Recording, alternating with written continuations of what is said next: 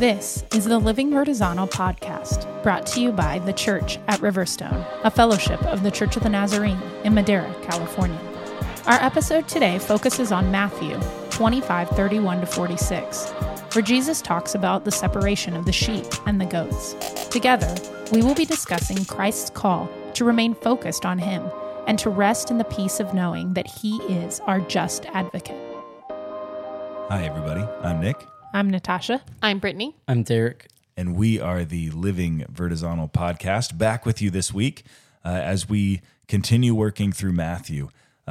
Just as a quick reminder, last week we focused on Matthew chapter 25, verses 14 through 30, so kind of the middle chunk of Matthew 25, where Jesus shares the parable of the bags of gold. And with that parable, we as a group discussed this idea of faithful life stewardship as we await the return of Christ.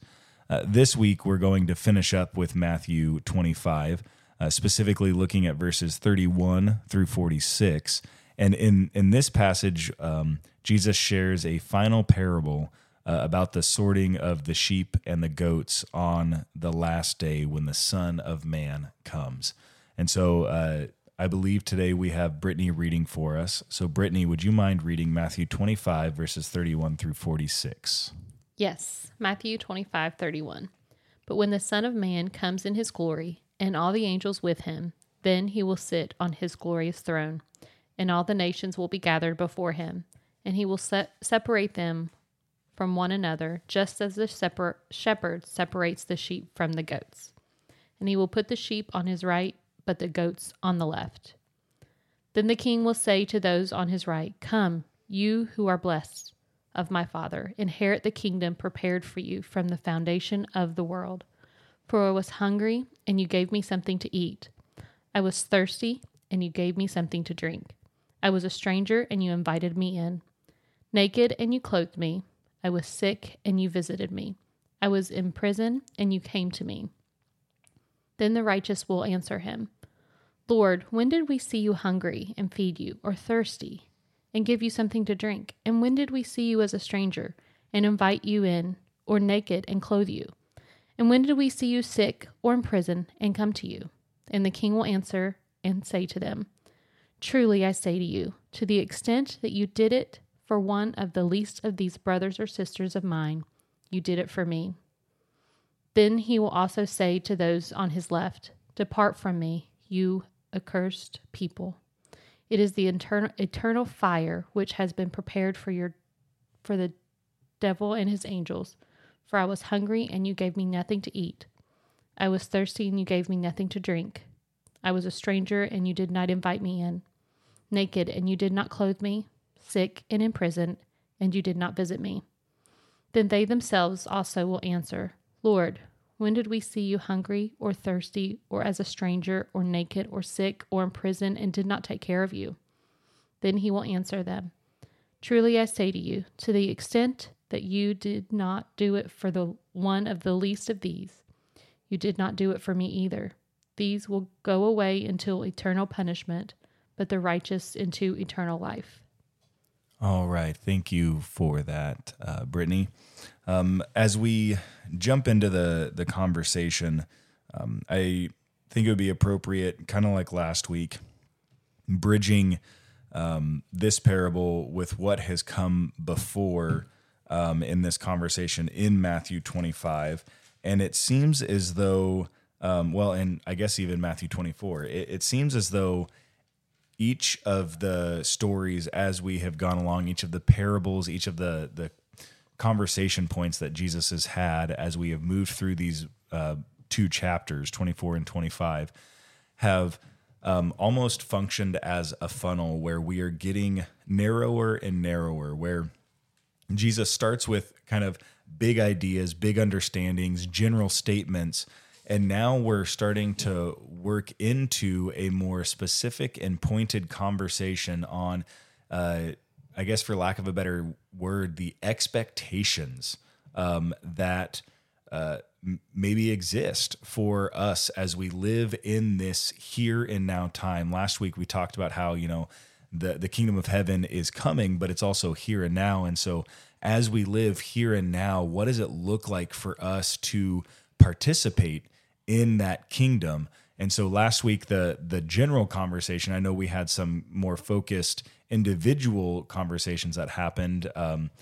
Really, we keyed in a lot on, what we understand about Jesus and who we believe Jesus to be really informs how we behave in the world.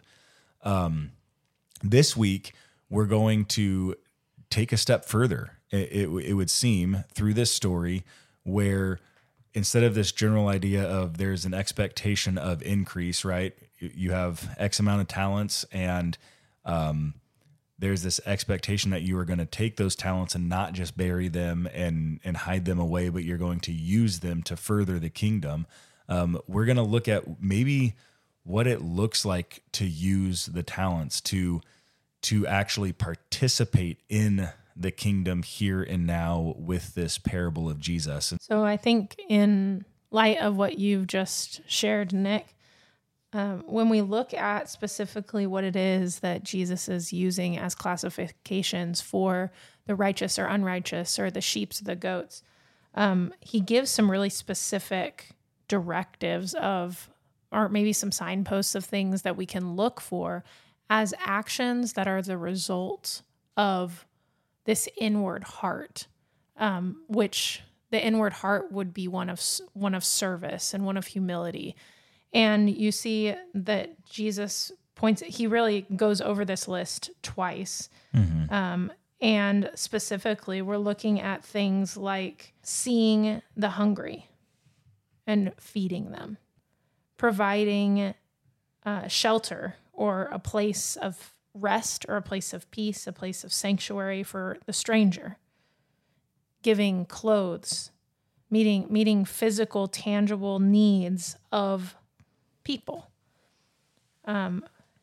He talks about the sick and about the imprisoned and how these things are important markers of what is the result, or we've talked about, what is the fruit of good root. And so not that these are the things we should necessarily strive for in and of themselves, but these are the things that naturally pour out of a righteous heart. And so, so I think to add to your point that this discussion on the sheep and the goats this week kind of puts some practical examples to, well, what does it mean to use these talents well, like what we talked about last week. And so this gives some practical examples of what I think we alluded to last week, but maybe didn't specifically spell out. Jesus goes ahead and does that for us here. Mm-hmm. With that, let's just jump into our conversation. What are you guys seeing? What are the thoughts that you have, observations? What do we got? So I think right just from the get-go, I look, and as we began reading from verse 31 to 33, this first little paragraph here, it's a description of the coming of the day of the Lord. And it's just to envision this, you have the Son of Man coming in all of his glory, right? So I imagine like bright, vibrant lights, and his angels are everywhere. They're surrounding him. And he's seated on a throne that is more glorious than I could ever describe. And so I'm just picturing the magnificence of this. And I think then I turn and I look and I see that there is nation upon nation, and not just like the current nations, but like generation upon generation of all the people who have ever been in the world. And it's just overwhelming. And I think I'm just completely awestruck just by where we start here in this conversation of the sheep and the goats. Yeah, and I think that at this judgment day that Matthew is painting, there is some very intentional connecting that he does. And really Matthew, as the gospel author, does this pretty regularly throughout the Gospels, or the gospel, where there's a lot of like calling back to and referencing Old Testament passages and bringing them forward and framing Christ in those passages. And just in this small, 1, to 3 verses, 31 through 33, that is painting the picture of the day of the Lord, like you were saying, we have 1, 2, 3, 4 that I made note of references back to different Old Testament passages that point to or explain or describe what things are going to be like on that divine day of judgment. And so like you, the first verse, you have Daniel chapter 7, when it's kind of talking about all authority and power being placed in God's hand, or being in God's hand. And then you have Zechariah 14, when it talks about the God sitting and seated on the throne. You have Joel 3, when it talks about all the nations are going to be gathered around. And then you have Ezekiel 34, when it frames God as the shepherd who separates the sheep and the goats. And so when I think about it like that, like Matthew, in the telling of this story, as Jesus is telling this parable, is setting the stage for this continued communication that Jesus himself is God. Like this is kind of taking a big step back. And I believe we have had this conversation before in the podcast, maybe not, because we've been in Matthew for much longer than we've been doing the podcast. But one of the main purposes of Matthew in writing the gospel the way that he wrote the gospel was to communicate to those who were listening or hearing or reading that Jesus is in fact the God of Israel, and holding that together. And because there at the time there was some attempt at separating the two, that Jesus was some new dude on the scene that is trying to assume being God, and he's really not God. And so you need to distance yourself from that understanding. And so Matthew is bringing in passages, so like Daniel and Joel and Ezekiel and Zechariah, and that people would have been very familiar with, that people would have known. And he's not saying in the reporting itself that Jesus is saying, and according to Joel, he's just saying this is what it's going to be like. And so he's framing Jesus in that as affirmation that Jesus is in fact the God of Israel. Like they are one and the same. And so everything that Jesus is saying, like we can take as truth, and we can begin to understand what this day is going to be like a little bit more than just some of those prophecies that we've been carrying with us that don't seem like they necessarily connect perfectly. All of a sudden with Christ, it all comes together and it makes sense. And as I look at this, knowing that he's the shepherd, when I look at verses 34 through 36 and his talking about separating the sheep and what the sheep look like, for me, as I look at this list, these are all the things that he has done or is getting ready to do. He's offered us the bread of life. He has offered us living water. Mm-hmm. He's offered us relationship. He's invited us on this journey. He's clothed us, or offered the ability to be clothed in his righteousness. Mm-hmm. We have been bound in chains, and he's made a way to set us free, to heal us of this sickness within us. And so, and we've been, as I said, locked in chains. And so all these things he's done or is getting ready to do. And so for me, I look at this, and as they ask, like, when did we do these things? Well, when he invited us to go on this journey, and we lived that out before men, we were doing these things. Everything that he's this list that he's given them, he's already done. And he's been asking them this whole time throughout Matthew. He's been asking those who follow after him to emulate what he's doing. And right. So this is where, to me, he's setting the stage. He's basically saying, I've done these things, and this is what I'm expecting for you to do if you want to be a sheep.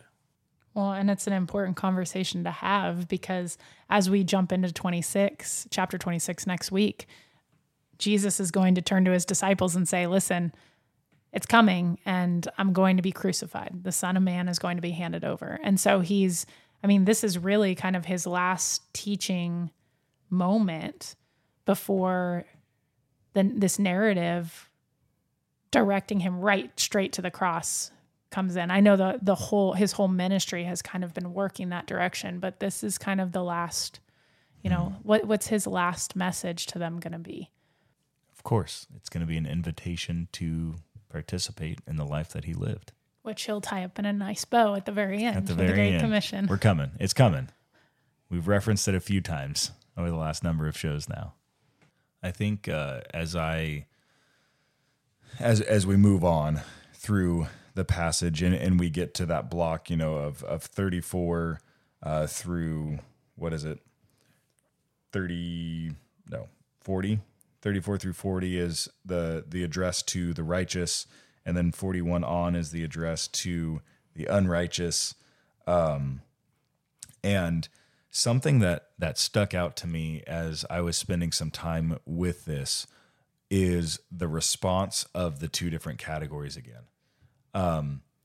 So the righteous, Jesus says essentially the same thing with the opposite word, like inference to both groups, right? You saw me blank X, Y, and Z, and you took care of it. And to the others, he said, you saw me X, Y, and Z, and you did nothing. And both of them respond, when did we see you that way and do something about it, right? Or when did we see you that way and not do something about it? The thing that stuck out to me is the righteous people, the ones who are living a life essentially emulating Jesus, Derek, as you were addressing, the ones who lived a life emulating Jesus thought nothing of their actions. Like that they were just living life as they knew to live it. Like it wasn't like they were doing X, Y, and Z in an effort to retain some kind of reward in the future. And that we are alerted to that reality when Jesus comes to them and says, you did this. And their response is, wait, when did we do that? Because for them, it wasn't about that. Like it wasn't about trying to check a box to try to get to eternity. It was just living the life that Jesus had called them to live. It's just living a life of love. Whereas the unrighteous, their motives are exposed. He says, you saw me this way and you did nothing about it. And they said, well, when did we see you like that? It's almost like they're saying like, well, if we would have seen you, Jesus, we would have done it. But because it wasn't you that we saw, we didn't think anything about it. And it's like they're exposed for who they are. Like they are simply motivated by looking good in front of the king. And if the king's not there, they're not necessarily worried about it. And so I don't think I had ever really pulled that out, at least like an inference of the heart of each of the individuals in the different groups. But I think that became very apparent to me this time as I was working through this passage. It really kind of, like stepping back, kind of seems similar to last week with the servants, where the first two, like, I don't think they were expecting anything for growing what the master had given them. But because they grew what he gave them, they did what was expected. Mm-hmm. They got to share in the happiness of the master. And much like you said, it exposes a heart issue on those of the unrighteous or the wicked servant, where, the wicked servant was trying to not be judged by a harsh master for, trying not to lose his money. Mm-hmm. Right. And then in this instance, I think what you said really rings true. It's like, well, if the king's not here, like I want to be seen by the king. Like I want something for me out of it, not to honor the king. Right.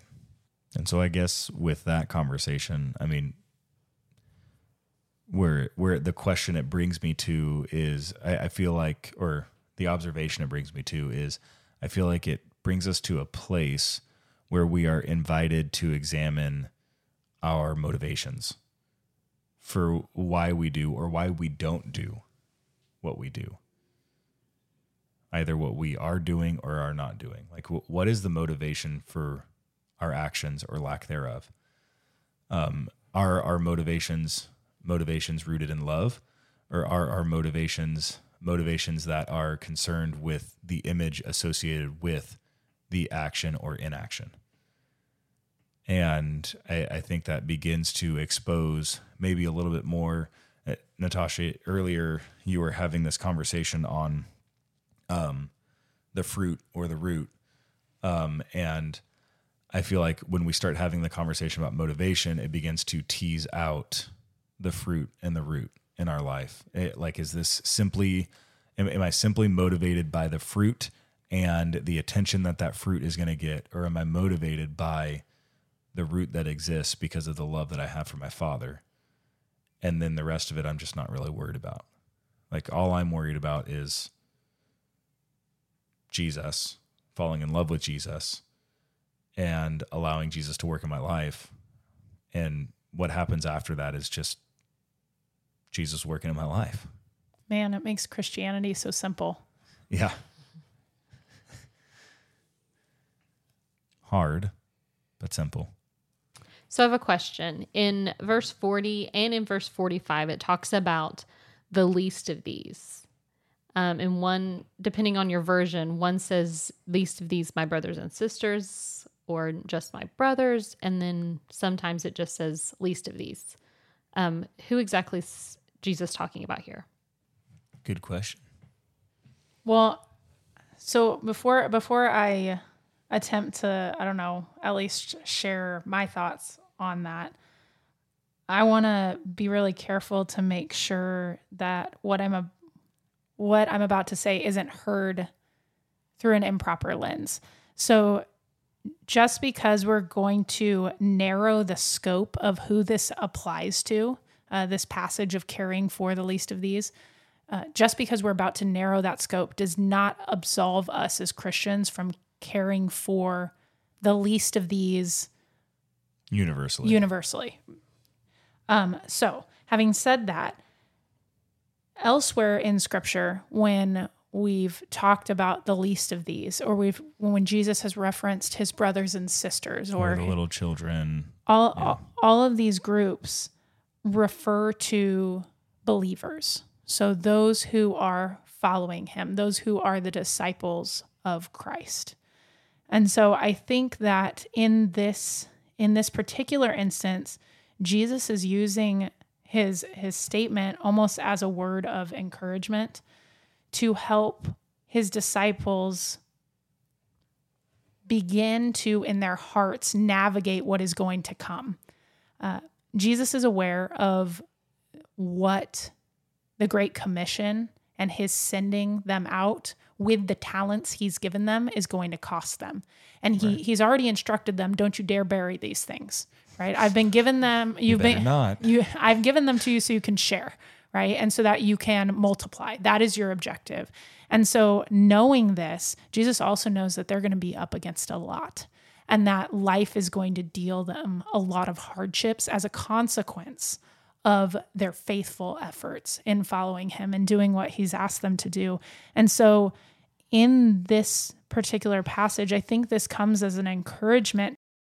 So Jesus knows that they're going to be encountering these situations that leave them needing clothing, or leave them needing care while being sick, or care while imprisoned, etc.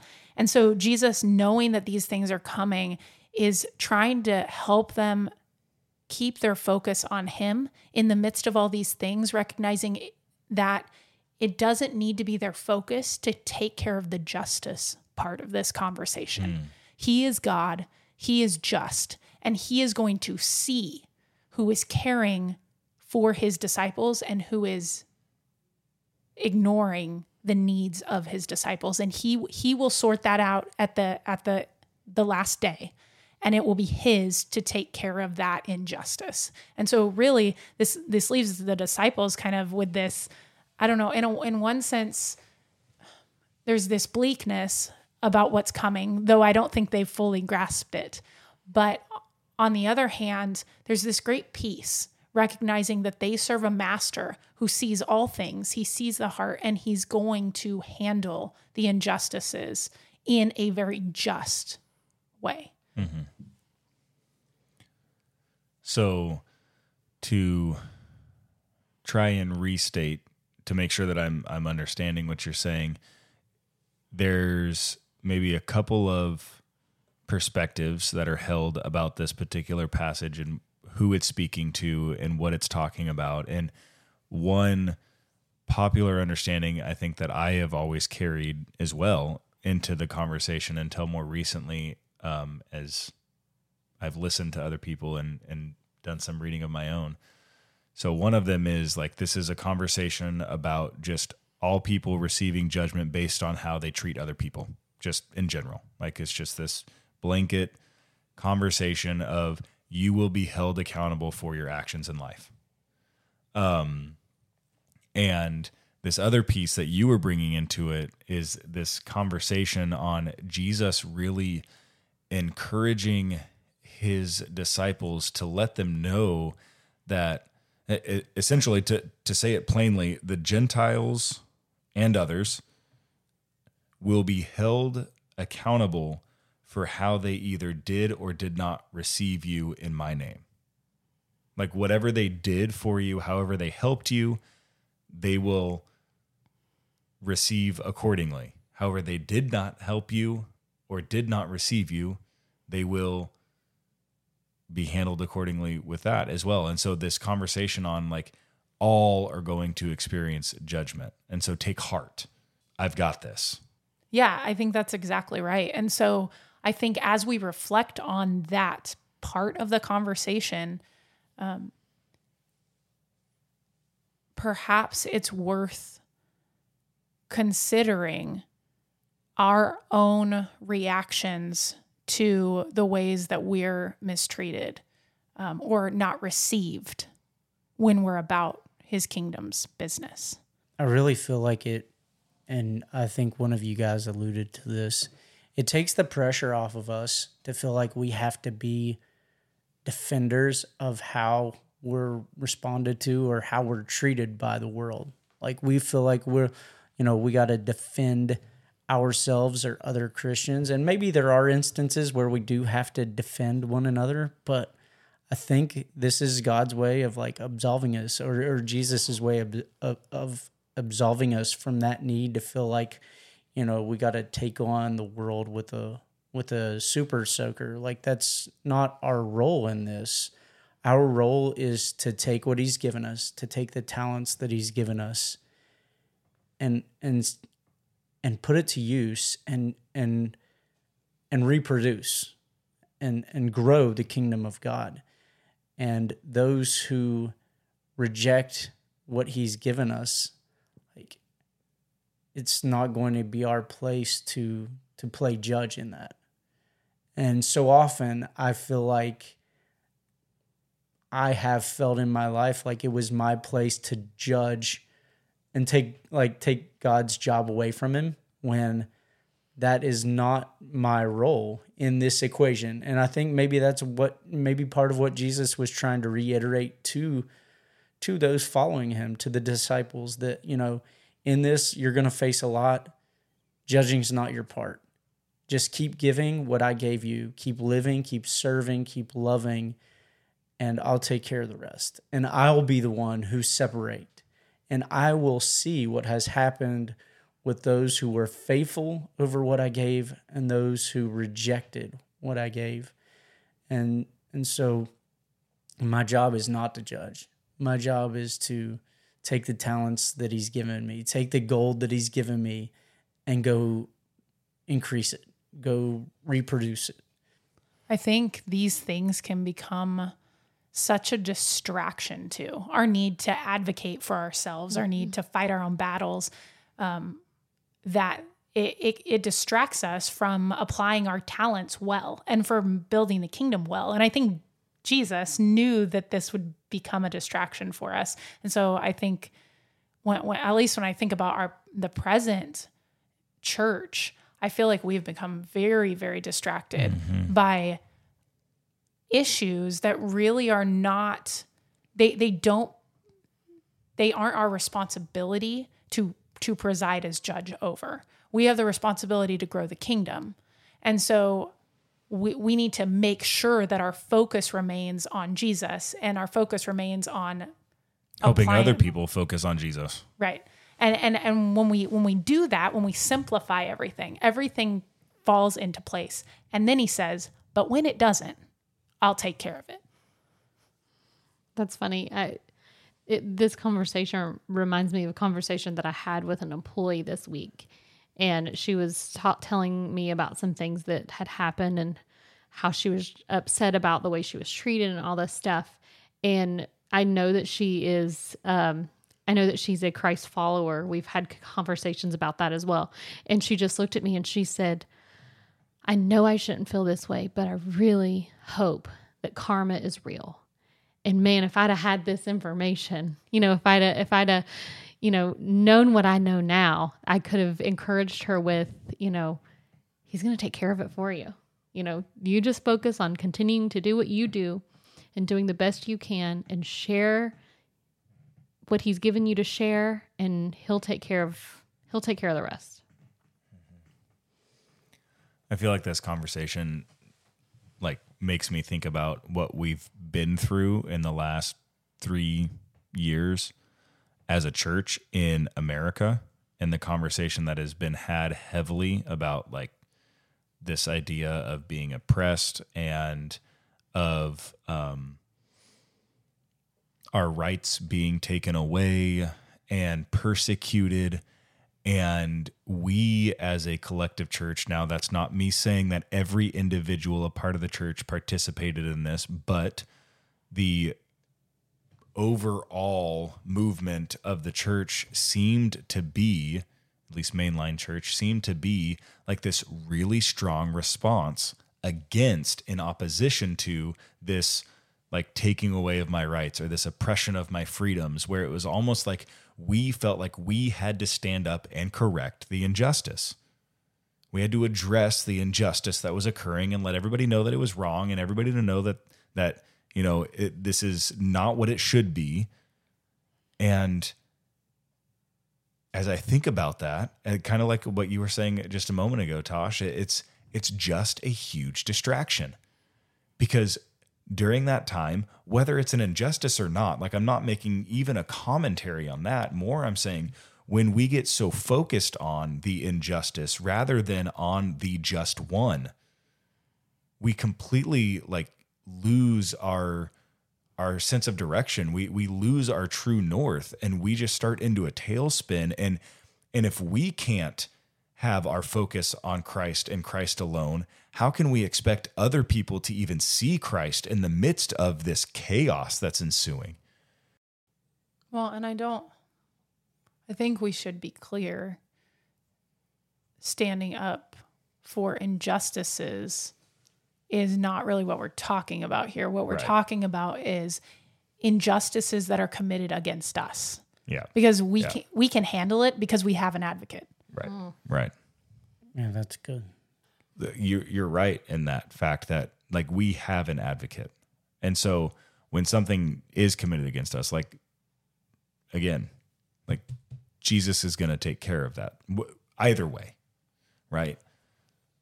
So we shouldn't be responding on our behalf, but that doesn't take away, I would say, even the expectation of us being the advocates of others, because we are supposed to be Christ, right? We are Christ here and now. We have been called to be Christ here and now, and to live as Christ lived, and to be as Christ is. And if Christ is our advocate, that means that we are to be the advocates of others, which means we do need to stand up for injustice. But like you said, there's a differentiation between the injustice that we see happening towards others and the injustice that we are receiving as a result of being a Christ follower. And I think too often we are very quick to stand up in opposition to the injustice we receive as a Christ follower, and not so quick to stand up. Always. I would maybe I should be careful, because there's a lot of people who do stand up for the injustice that others face. But I would say we're probably not as quick to stand up against that injustice as we are against the injustice that we too often receive. In this move of preparation and being prepared and the coming judgment, like, there is a call to continue the work and leave the judging to him. Like, keep doing, live how I lived, and I'll take care of the rest.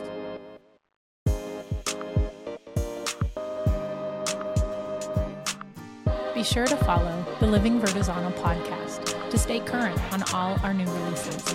To learn more about the Church at Riverstone, visit us at thechurchatriverstone.org.